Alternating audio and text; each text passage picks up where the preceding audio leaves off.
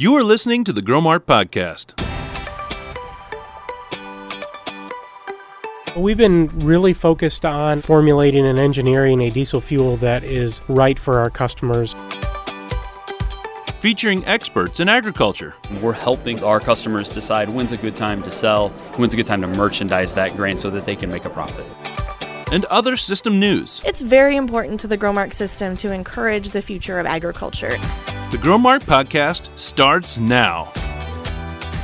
Hello and welcome into the Gromart Podcast. I'm Matt Witterson, joined by Cliff Dolbear. He is Gromart's Manager of Corporate Programming. Cliff, thanks for joining us. Thanks for having me, Matt. Glad to be here. Well, it is Veterans Day today, and there were some happenings going on at the Gromart building here with the family of companies, Illinois Farm Bureau and Country Financial. I know you kind of played a key role in this. Just first, for people who weren't able to be there, describe what the family of companies did for a ceremony today honoring veterans. Sure. Well, each year the family of companies here in Bloomington, so Illinois Farm Bureau, Country Financial, the IA Credit Union, and then Gromart get together to plan an event to honor our veteran employees. So those employees amongst the family who either are currently serving in the Guard or the Reserves or have served an active capacity or the reserve capacity in years past.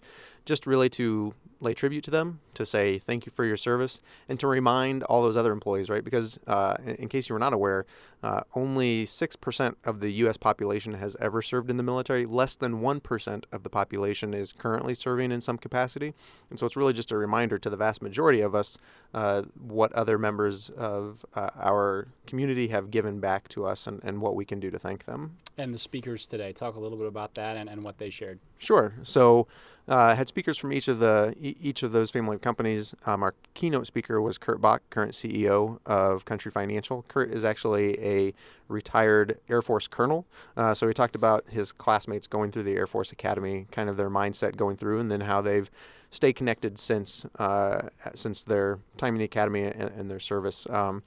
Steve Deneau from Country Financial, Jim Spradlin from Gromart both spoke as well, kind of highlighting the importance that veterans play in each of their companies as well, and just the appreciation that each of the companies have for those veterans employees. And Gromart clearly makes this a priority. I think that the board was in today. I saw many members of CEO staff down there. I know Jim Spradlin, Gromart CEO, always makes this a priority to be there to make sure he speaks and pays his respect to the veterans, and that says a lot about the company. Yeah, I definitely think so. And going off what you said, almost on an annual basis, it seems like our board is meeting when there's a Veterans Day ceremony. Veterans Day was actually yesterday, the 11th of November, but they still make it a priority. They break in their schedule so that they can come down and join in the Veterans Day ceremony.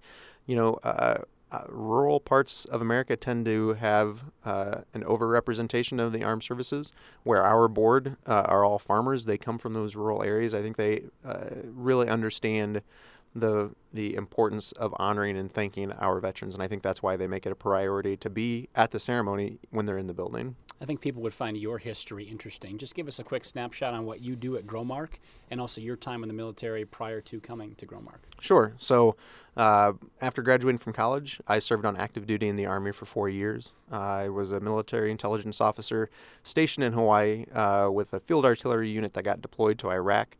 After that, I was a part of a military intelligence brigade, and then left the Army after 4 years, active duty in the Army for 4 years, came back to the Midwest and eventually to Gromart. I also serve in the Army Reserves right now with a regional support group, a logistics group that helps supply other units.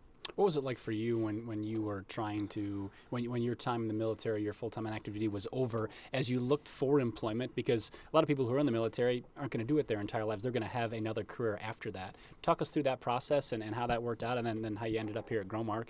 Sure. And how things are going. The military does a great job of providing resources for those active duty service members who are looking to transition to a civilian job. But one of the hardest things to do is to relate some of those skills, right? So some of the things that I did in the military aren't necessarily directly relatable. I'm not saying you have to stretch the truth, but you have to be able to make those connections. And sometimes that's difficult, especially when so many people outside of the military don't have a military experience or a military connection.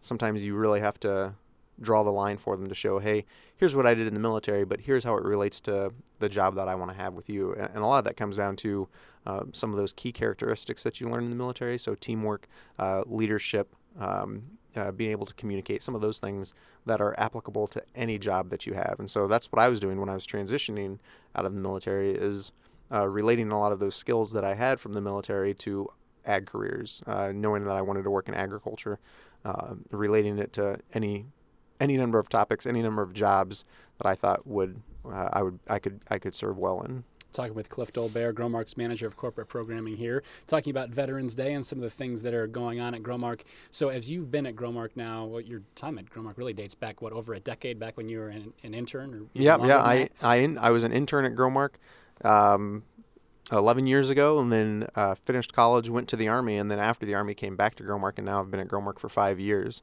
So it's really interesting to see the change in the demographics of the audience. Or not the audience, but the demographics of our employee base. But one of the things I found is still that community feel, right? And so as a member of the reserves, there's still a lot of support corporately from Growmark. They support your service in the military as either a guardsman or a reservist, provide you the resources so that you can fulfill your obligation to your country, as well as maintain your job with Growmark as well. And so that's very helpful.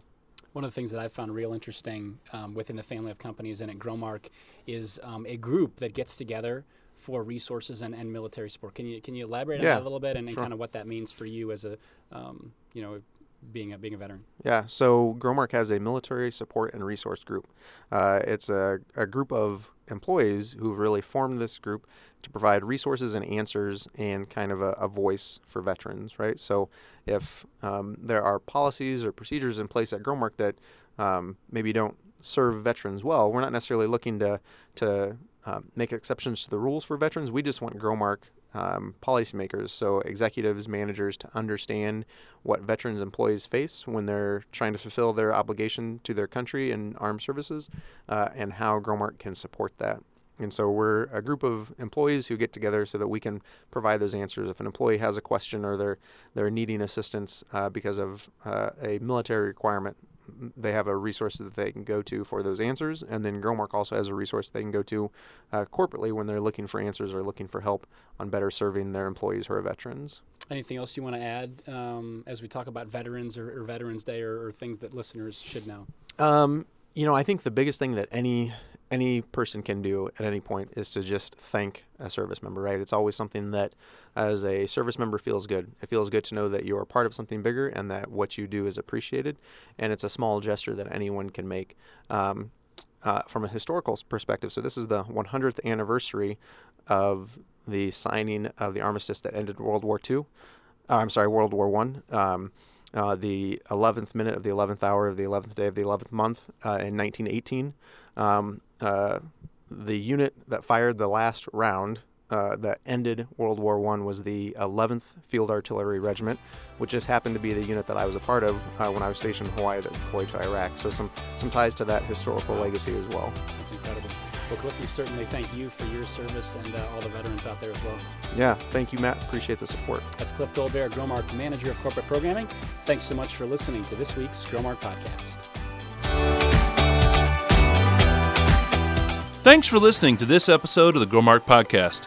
You can find other episodes on Podbean or on a supported podcast app.